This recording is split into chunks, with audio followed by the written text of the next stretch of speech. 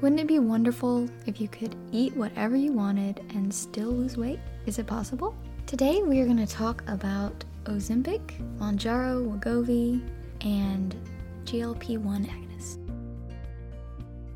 Welcome to Renewed Hope Women's Wellness. I'm Happy Sperling, wife, mom of 7, board-certified holistic health practitioner, and owner of Renewed Hope Nutrition Center. After years of searching for the answers to my own health issues, I grew tired of always being told there was nothing wrong when I knew something wasn't right. If you're searching for answers too, this is the place for you. Whether you're a college student, mom, businesswoman, going through menopause, or anything in between, I'm here to empower you and teach you how to become your own health advocate. I'm here to renew your hope and let you know you are not alone. So let's start this journey together. 42% of Americans are morbidly obese. Could this actually be a game changer? Yeah, so that seems to be the question of the day lately, really has been for several months now. And because there hasn't been a lot of research on it, everything's kind of newly coming out about the side effects and the benefits, the risks involved. These medications do this by targeting an area in the brain called GLP-1 receptors that help regulate your appetite and how much you eat. They closely mimic a natural hormone in the body called incretin, which is made primarily in our digestive tract, and work to improve insulin resistance. We have GLP-1 receptors in the beta cells in our pancreas, in our brainstem, the central nervous system, the hypothalamus, the cortex, our gastrointestinal tract, endocrine system, heart, lungs, and our immune system that they know of. It actually is estimated that we probably have them in more places than that, but those are the ones that we know of for sure. And these receptors are what control appetite and hunger, as well as gastric emptying. So the receptors actually target more of a brain messaging center than anything. Okay. So it doesn't really base it in the gut itself, but because the brain is sending the signaling there and this affects those receptors, that's kind of where the messaging is changed. So it can help people feel full and satisfied with less food and even shut off hunger mechanisms, which sounds like a good idea, especially if we struggle with insulin resistance, which often leads to leptin resistance. So often people don't have that gauge of being hungry or full. When you have leptin resistance, that hormone is not being picked up on, so it becomes really difficult to lose weight. And you have to really retrain the body to be sensitive to leptin, just like you do to insulin, in order to really allow that hormone to regulate so that you don't get those mixed signals of being hungry when you should be full. Right. Wow. One of the main things that they do is they slow the gastric emptying process. That means that the food is coming through the digestive tract at a much slower rate than it would normally. So, of course, you're staying full longer because the food isn't moving through as quickly. So what does that mean for long term if you use these drugs? There's some debate as to whether or not the gastric pathway would actually be able to regain motility, so the ability of the stomach to actually press food and use that muscular action of moving food through the system, it can actually be delayed because it is a muscle. And if you do that long term and you suppress movement in the gastrointestinal tract, there is a concern, and it's a very valid one, that you may actually cause a condition called gastroparesis, which is a type of mild paralysis of the gastrointestinal tract. It still works, but it works really, really slow. So these GLP-1 receptors kind of mimic what I have clients that actually have gastroparesis, which is a very slow, delayed emptying of the gastrointestinal tract. And it can be quite painful, honestly. It's a very difficult issue to deal with, simply because once the body has had a muscle weaken like that, it's difficult to regain the strength of that. So there is some concern as to whether or not that will go back to normal and if you will have normal gastric emptying once you stop the drug. Wow. Okay, so like basically gut paralysis. Yeah, and they know that this is an issue now because it just recently came out that if you're going to have surgery and you have an upcoming surgery, if you're a diabetic and you've been on one of these GLP-1 medications, which is like Ozempic or Wegovy or any of those, that you actually need to, if it's a daily dose, that you need to stop the dose 2 days before you go into surgery. And if you're on a weekly dose, like many people are for weight loss, you actually need to stop the injection the week before surgery. And that's simply because people were fasting the night before for surgery, just like anyone would. But then when they got in to do surgery the next morning, the gastric emptying was so slow that they still had food content in their stomach, so they weren't able to have surgery. And of course that could be dangerous. So they are saying that you need to be aware of that it truly slows down the emptying process. And so for some people that's going to cause nausea and diarrhea and vomiting. Some people could have constipation. It really depends on what kind of condition your gut health is in when you start a medication like this as to how you'll have side effects manifest. Okay. You know, I mean, looks like 44% have experienced nausea, 32% diarrhea, 25 vomiting, 23 constipation. So 44% is pretty high for nausea, and being nauseous all the time is, I mean, I couldn't do it. Some people can. Some people feel like maybe it's not as dramatic for some people as other people. There has been significant dizziness and bloating. Of course, you're going to have bloating if you have everything moving through in a really slow transit time through the gut because it's not moving. I mean, that's kind of one of the things that you want to make sure with regularity, that you're moving everything through in a timely manner. So of course you're slowing that process down. There's some benefits to it as to how you can regulate appetite and hunger, but there is a downside. So indigestion, gas, reflux, low blood sugar, and even the heightened risk for pancreatitis. There is a warning that if you have had pancreatitis in the past, you wouldn't be a good candidate for a GLP-1 medication because it could increase the risk even more. Okay. Well, we've covered the side effects. I guess we should talk about some of the benefits. Yeah, and honestly, that's just trying to touch on a few that have been actually... I mean, these are minor side effects. Yeah. Going into the major side effects as well is... Yeah, the semaglutides actually have a black box warning on that medication or in that line of medications. That is the most significant risk category that the FDA issues as far as a warning label. There's only 600 meds that qualify for a black box label, which means it's a really high risk medication, and semaglutides are one of those. And I'm not sure that is being talked about or discussed. I hope it is among a practitioner and a patient, that there are real risks here. The studies that were done was actually a 168-week trial that had 1,961 individuals in the trial. That study was actually paid for by Novo Nordisk, which is the company, of course, that has kicked all of this off. There was no third-party research that had been done at all. The study was 100% funded by Novo Nordisk, and all of the research doctors that are listed on the study, if you go in and look at that, are either on the payroll with this company or they own stock in the company. So the study is looked at a little differently in that it's kind of hard to know if it was really done properly because the people paying for the study were also the ones completing the study. So there are some questions to be asked about the legitimacy of one study. Right. Just because you have a lot invested. There's a quote by Upton Sinclair that says, "It is difficult to get a man to understand something when his salary depends on not understanding it."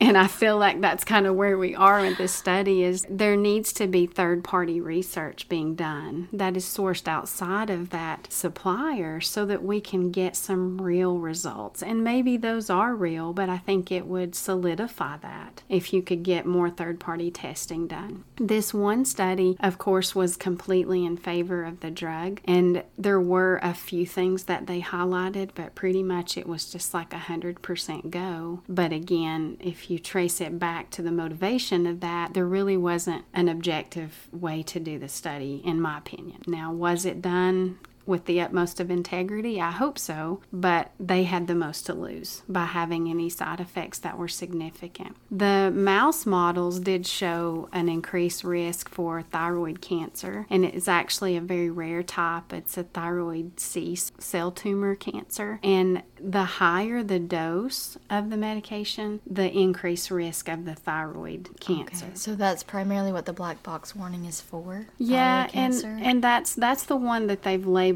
it for, is that rare thyroid cancer, just because they did know, again, we didn't have a human study that came out with this. It was in the mouse models. But what's happening right now is we've had this short-term study that was conducted by the company, but there hasn't been enough time to do a long-term study. And so the people who are trying this medication right now are what we call a market data analysis group. They are the long-term study. And so as people take the medication, they will go to their primary care providers that have given the prescription, and they're supposed to report side effects, which is where we're finding these mild side effects that people are having with the nausea and the constipation and all that. And then the provider is supposed to note all of those side effects, and then that's going to be collected as a data analysis. So the people that are taking the medications now are actually part of the study group for long-term side effects. Oh, wow. So as long as the primary care providers are able, with time constraints and all, to actually write down all the side effects, go through the paperwork and all it takes to submit those, then we're going to get this system built that's basically going to define the side effect. Right now, it doesn't look like there's many side effects, but people need to keep in mind that you're defining those as you go. And so a lot of that will unfold as we go along. Right. Sometimes it's important to kind of think about the best advice as a practitioner or a physician was given to Dr. Ken Berry had mentioned this. He said he was told that never be the first physician to prescribe a drug or the last. And I think that would apply to patients as well, is that sometimes it's good to just sit back and wait and see the brave souls that are willing to kind of jump on that and just let them be part of that study analysis. And I know that sounds a little bit harsh, but sometimes you need a little bit of time to see how something's going to work. And unfortunately, the way that these drugs have been approved by the FDA, we don't have the option of looking at it through a long-term lens. And I think that is where we might find that the fact that there's these receptors all over the body may not be as easy to turn those on and off as we think that they are with the medication. Yeah, well, it's pretty heavy. So we got pretty somber there for a little while, and we have been completely negative about the drug. I just want to know if there's any kind of benefit. I feel like there is a group of people that truly have morbid obesity, meaning that their BMI is above 27%, and they're actually not able to lose weight, and maybe they really have tried everything. That's when you look at that as going in with eyes wide open to know, hey, there's some very real risk here. But there's also some real risk to having morbid obesity, and the chance of a heart attack increases, and there's some real issues there to just stay in that place too. I think you kind of compared it like maybe you had heard compared on a podcast or something about to a pair of running shoes. Yeah, it's a tool. It's like a good pair of running shoes. You add it to your healthy lifestyle for a couple of months. And that's the difference, is I think adding this as a tool so that you can change your eating style and everything so that you're supporting low insulin levels and you're learning how to regulate your insulin by the foods that you're eating. And then you have this for a short-term period, maybe 3 to 6 months. The less time you're on it, of course, the less risk factor, but no mistake in the fact that that doesn't mean there is no risk. You're just not on it as long. So, of course, you would assume that may be less risk. It may not be for some people, but But if this is truly the only way someone feels like they're ever going to be able to make that change, then it's like a lot of medications. Maybe it's a good bridge to get you from this point to that point if you understand. And I think that's the concern, is that maybe people aren't being made fully aware of all the risk. And that needs to be discussed openly. Is it's not just this wonder drug that has no side effects. And if you go in that with eyes wide open, then you know, hey, I'm assuming this risk over the risk of not being able to lose weight. And you kind of weigh those out. But it's a hard call, because I think gastric sleeve surgery is, to me, very comparable to this, or gastric bypass, where you are slowing down the process of digestion, and because of that you have a lot of the same effects. And it's used as a tool. It helps you, moderate your diet, but usually the people that I've seen who have gotten this procedure usually implement exercise and they get their vitamins in check, and it just changes their entire lifestyle. And it can literally come out of that surgery and have a new ability to manage your weight like you haven't before. But I know of clients that I work with that have maintained their weight loss, and they do it through a lifestyle change. So they used the surgery as a tool, and it got them to that place to where they felt like they had at least a heads up, where it's like, okay, now I can start to gain some ground on this. Where before maybe they felt like it was kind of hopeless, like there's this insulin resistance that's in place, and it takes a lot to get that reversed, and sometimes time is not on your side when you're dealing with obesity. Well, no. And also, going back to the running shoe metaphor, you can put on your running shoes and sit on your couch.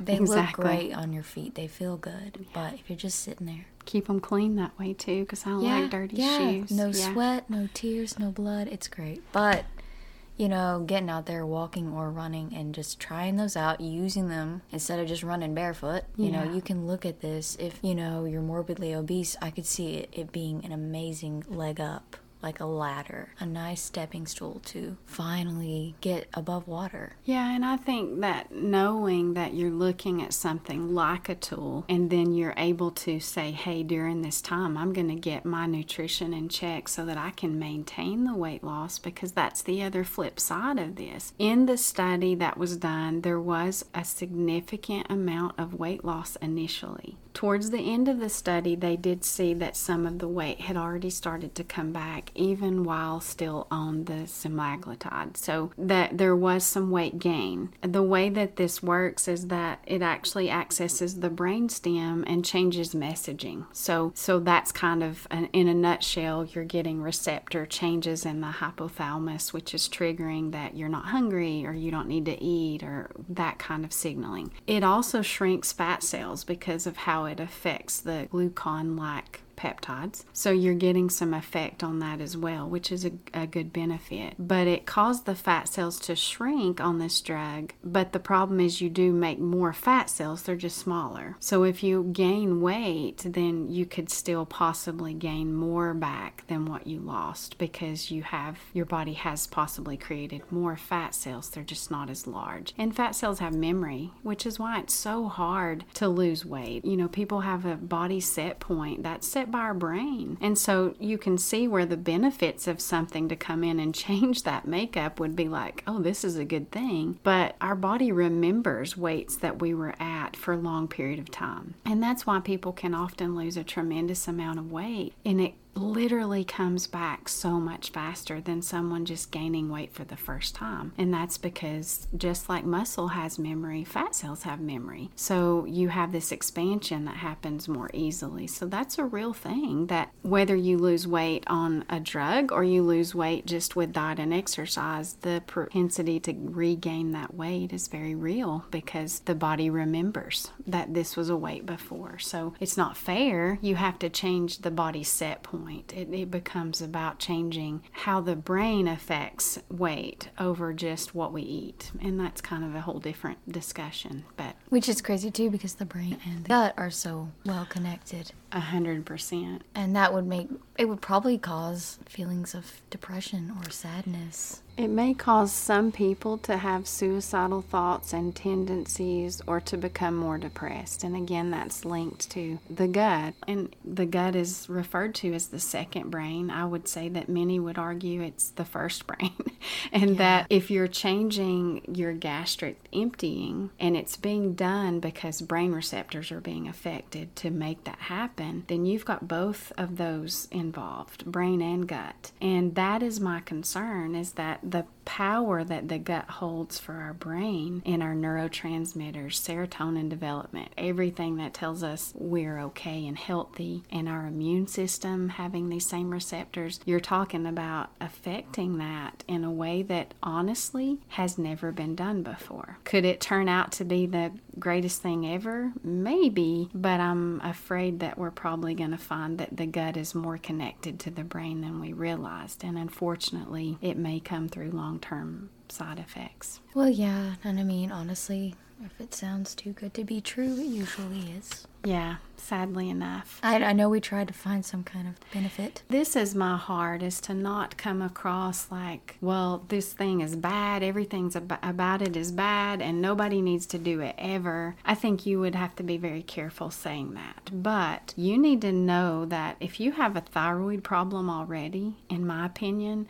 increasing the chance of thyroid cancer with this medication, it's probably not a good idea. You need to weigh that out really good. The other issue is if you already have constipation, which is very common with people who have thyroid problems, or diarrhea, like IBS type symptoms, this is probably not going to be a good fit, because you're altering gut health that's already compromised. I really want to love how this works, because I think the premise is there that if we can slow down appetite and have really what leptin would be doing, which is controlling hunger and appetite, and ghrelin, those hormones, if you can eat in such a way, and that's a true thing, you can use food as a medicine to retrain receptors, just like this drug is doing. You have to be willing to do that and put the time in, and sometimes even add in supplements to help with insulin regulation. There are tons of GLP-1 receptor abilities in plants. It's amazing. I mean, the amino body's acids. Yeah, amino acid therapy. And it's safe, and it's actually creating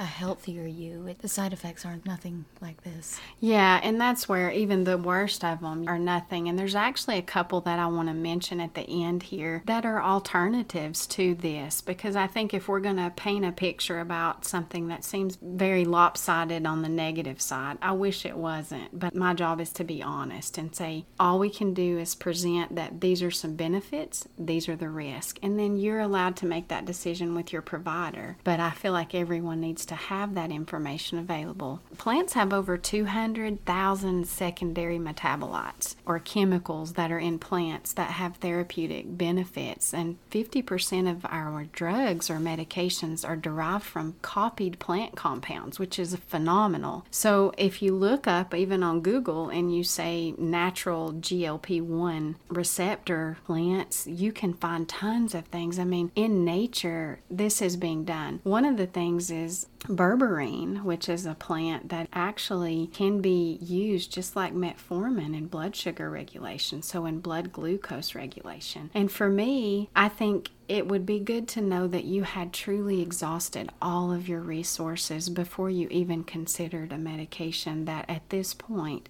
has more risk than benefit. And if you can do berberine like that and you put that in your daily protocol, it is phenomenal at balancing blood sugar, to the point that if you're on metformin for insulin resistance and you try to use those, you have to be careful because it can balance blood sugar that well. So it can actually be a stand-in even for people who are trying to balance like true blood sugar issues from being pre-diabetic. It's a phenomenal plant. There are some side effects that can happen with that. One particularly is a little bit of gas and bloating, but as we've heard, that is probably not going to be avoided at all if we have some gastro emptying delayed there. honestly, I feel like if you would use one of the GLP, and if that one's not a good fit for you, there's tons of other ones. Alpha lipoic acid can be a great glucose metabolizer. It can help you with blood sugar regulation, and I use that often in practice just to help with insulin regulation, and it works really well. And often that is deficient in people who are diabetics or pre-diabetics. So it's an amazing thing to bring in. The GLP-1 agonist herbs are Panax ginseng is another one that can be used. Very effective for blood sugar regulation. And if you couple that with a healthy version of a ketogenic diet. Okay. And short term. Yeah. Okay. Yeah. And ketogenic. We're talking about like plant forward, like a lot of vegetables. Yeah. Not just meat and cheese. The real keto, not the Atkins diet. Ketogenically is supposed to be lots of green leafy vegetables, salads, a moderate amount of fat, and a moderate amount of protein. But those are coming from good sources. And incorporate fasting with that. It's such a phenomenal tool. When you talk about being able to balance blood sugar and reverse insulin resistance, you can't get away from adding fasting in. So not only what you're eating, but how often you're eating. That's going to affect your body's ability to do this, what this drug is doing, on your own. So fasting incorporated in a healthy lifestyle with a true ketogenic healthy diet, and one of these herbs that are GLP-1 agonist, Panax, ginseng, or berberine. So you can use those, ketogenic diet, and then also fasting, which can be done primarily at night. You can get in a lot of those fasting hours. Oh, absolutely. You're not just starving all day, so don't look at it like that. No, and actually 3 days of fasting, you can actually trigger those hormones like leptin to actually be more sensitive. So what people find is that once they incorporate maybe a 14 to 16 hour fast, so just eating dinner at 6 o'clock and eating breakfast again at 10 the next day, that doesn't seem like a long period of time. A lot of people are probably doing that already, but if you strategically plan that with the meals you eat, then actually being ketogenic in the healthy form, and I say that term loosely because it's very much not done properly a lot of times, then you literally can do the same thing that this is going to do as far as the medication in your body. It's going to take some work, but I would exhaust that and see if it would work. And honestly, so try this before you get on. Give yourself 3 months. Say be completely 3 to 6 committed. Months. I mean, I feel like if your body has all the tools needed, it's just going to take a little bit more time, and you're going to come out still feeling good, still being able to eat, not being nauseous all the time, and also saving $1,200 to $1,500 a month. Yeah, that's the other big downside on this is the cost. I mean, and I think a lot of concern it's very valid is this a drug that you're expected to be on your whole entire life? And what we're finding is that when you come off of it, the studies are showing that there is some weight to be regained. We don't know how much because, again, we're not in a long-term stretch of it, but that's a valid concern. So are you going to stay on that forever to maintain the success that you've had? Is that why it's going to be a billions upon billions of dollar industry, is because you are kind of dependent on it? Where with this kind of plan, you have nothing to lose. There's no way that if you do a proper fasting regimen and you're on a healthy ketogenic diet, and even adding in one of these plants that have the ability to have anti-diabetic properties, that you're not going to see some results. But if it was truly slow, it's like you said, I mean, it may take a little while, but how long did it take to get where someone might be? If you have had obesity, that didn't happen overnight, most likely. It's been a gradual insulin resistance that's been building. But there are over 400 phytonutrients in plants that have anti-diabetic properties. So you have a pretty good list that you could exhaust before you went to the side effects that are so drastic. The sustainability of this to me is not there. If you use it as a tool, yeah, maybe it's a jump start, and everybody can use a jump start sometimes, but you have to say, what's the cost of that jump start? And I guess just truly ask yourself, have you really committed to do all of these things? And have you ever added some of these even plant compounds if it didn't work to just do the diet? Because if insulin resistance is there, it is very difficult to reverse that if you're not pretty extreme with your approach. Well, yeah. And adding all these things and trying it for 3 to 6 months, that will create independence. And health is independence. You don't want to be dependent on anything to be healthy and to thrive. So think about that. There's also one more option to consider, which I feel like would possibly be even more valuable than anything to give you an idea of what your blood sugar levels are actually doing to measure your glucose, which is to get a continuous glucose monitor and actually look to see what your glucose is doing when you eat a certain meal. And you'll be able to gauge how that meal affects you. And before long, within a couple weeks, you've got a really good idea as to how protein affects you, how much protein you need in order for that blood sugar to be regulated. And to me, that's a great way to really put eyes on what you're eating and how it affects you personally and how you can start to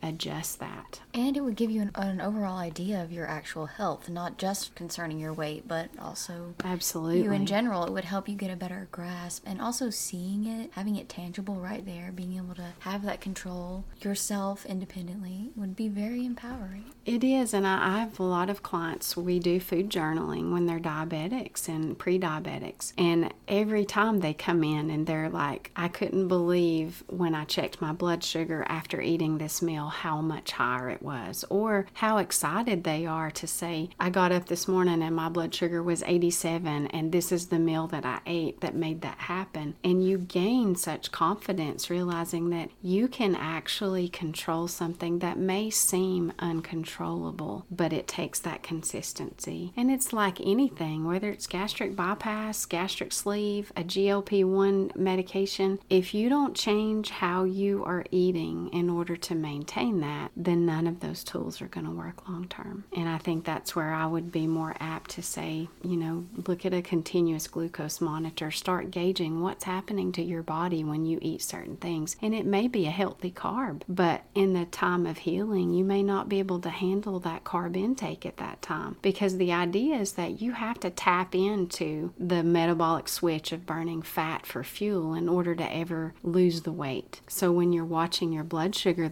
and it's continuous, you're like, oh my goodness, now I'm actually in fat burning mode. And that's exciting because you realize that it can still happen even if you are discouraged and you've struggled with your weight and you've done everything. Then you realize that this is an insulin issue. And I think we come a lot of times offering people medication from the standpoint that we think every person that's overweight overeats. And that's not true. No.